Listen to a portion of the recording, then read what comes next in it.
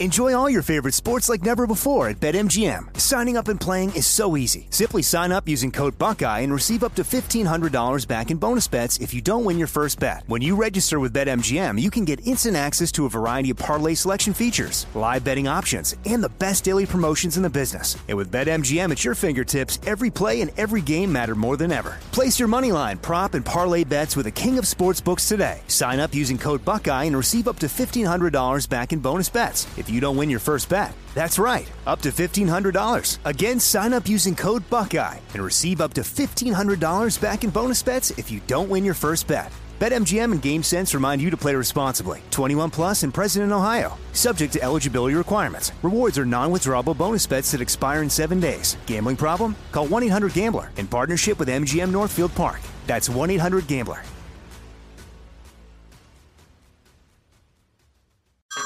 Hey everyone, it's Ted from Consumer Cellular, the guy in the orange sweater, and this is your wake-up call. If you're paying too much for wireless service, you don't have to keep having that nightmare. Consumer Cellular has the same fast, reliable coverage as the leading carriers for less. And for a limited time, new customers receive their second month free when they sign up and use promo code MONTHFREE by May 31st. So why keep spending more than you have to? Seriously, wake up and call 1-888-FREEDOM or visit consumercellular.com. Taxes, fees, and other third-party charges will apply. See website for additional details. You can work from the road while turning your vehicle into a powerful high-speed data Wi-Fi hotspot with AT&T in-car Wi-Fi. On the network that covers more roads than any other carrier. Connect up to 10 devices and stream conference calls. Finish up that presentation or answer last-minute emails. Go to att.com/in-car Wi-Fi to see if you're eligible for a free trial today. Based on independent third-party data, always pay careful attention to the road and don't drive distracted. Wi-Fi hotspot intended for passenger use only when vehicle is in operation. Compatible device and vehicle required.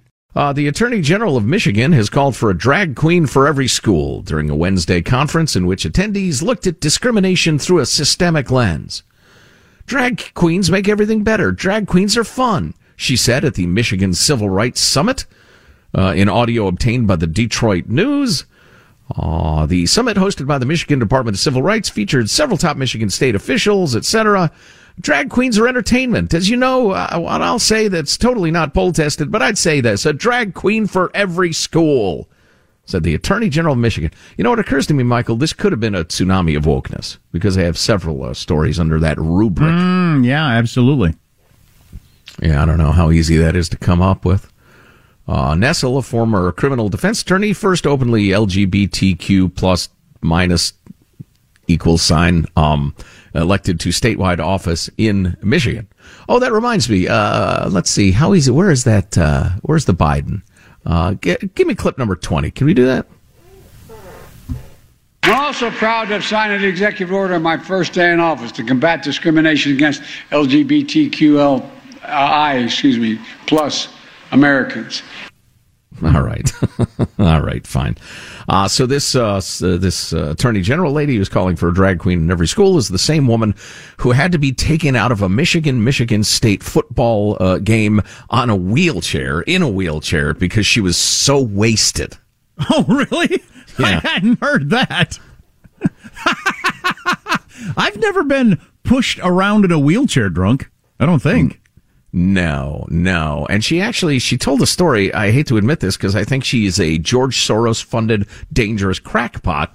But as she tells the story, my friends told me it would probably not be good to puke on your constituents. So we got to get you out of here.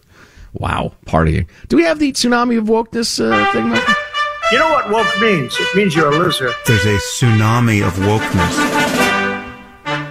Everything woke turns to shit. There's a tsunami of wokeness. I love that so much. So there's a story getting a lot of attention out of the San Francisco Bay Area. The CEO of the crypto company Kraken, Jesse Powell, said in a Twitter thread the other day that debate over diversity, equity, and inclusion issues from a few employees had become a distraction from the company's goals. He accused activist employees of being myopic, saying, "You want to be inclusive by asking an English as a second language Saudi candidate his pronouns and gender in a job interview? Stop it. Great talent, bad fit." He characterized a small group of employees who were not sufficiently focused on the company's goals, who he later characterized as woke. When things were rosy, everybody got along. When things started to look grim, sensitivities and misalignment came through. People focused on minor slights, first world problems, rather than our really big, important mission to help billions of people. People get triggered by everything and can't conform to basic rules of honest debate. Back to dictatorship. In other words, you people are so permanently angry and you think you have the right to silence everybody. Stop it. If you don't want to work here, quit. Go somewhere else. He said, we understand that while we will always be a great place to work for some who share our mission, we may not be the most compatible company for others. And where's the quote? The guy's quite the libertarian type. Free markets, free ideas. That's why he's so into Bitcoin. And he essentially said, he asked, if you can identify as a sex, can you identify as a race or ethnicity? In a probing discussion with the snowflakes, he said he values diversity of thought. Those who disagreed could quit. The Kraken executive wrote in a Slack post that the CEO, the company, and the culture are not going to change in a meaningful way. If someone strongly dislikes or hates working here, or thinks those here are hateful or have poor character, work somewhere that doesn't disgust you. That's a good tip for everyone. Work somewhere that doesn't disgust you. Yeah. And if you can't find a place that doesn't disgust you, then you might have to change your how disgusted you are. Oh, right, exactly. And I say, go, Jesse Powell. And I know he and I would disagree on certain things, but that's exactly the point. I would like to hear his ideas and think, maybe he has a point. And I'll bet he would like to hear mine.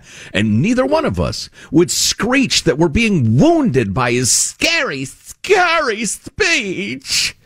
It's a tsunami of wokeness. Anyway. There's a tsunami of wokeness. That's right. That's right, Sam. That's right. We don't need to do the whole thing. Okay.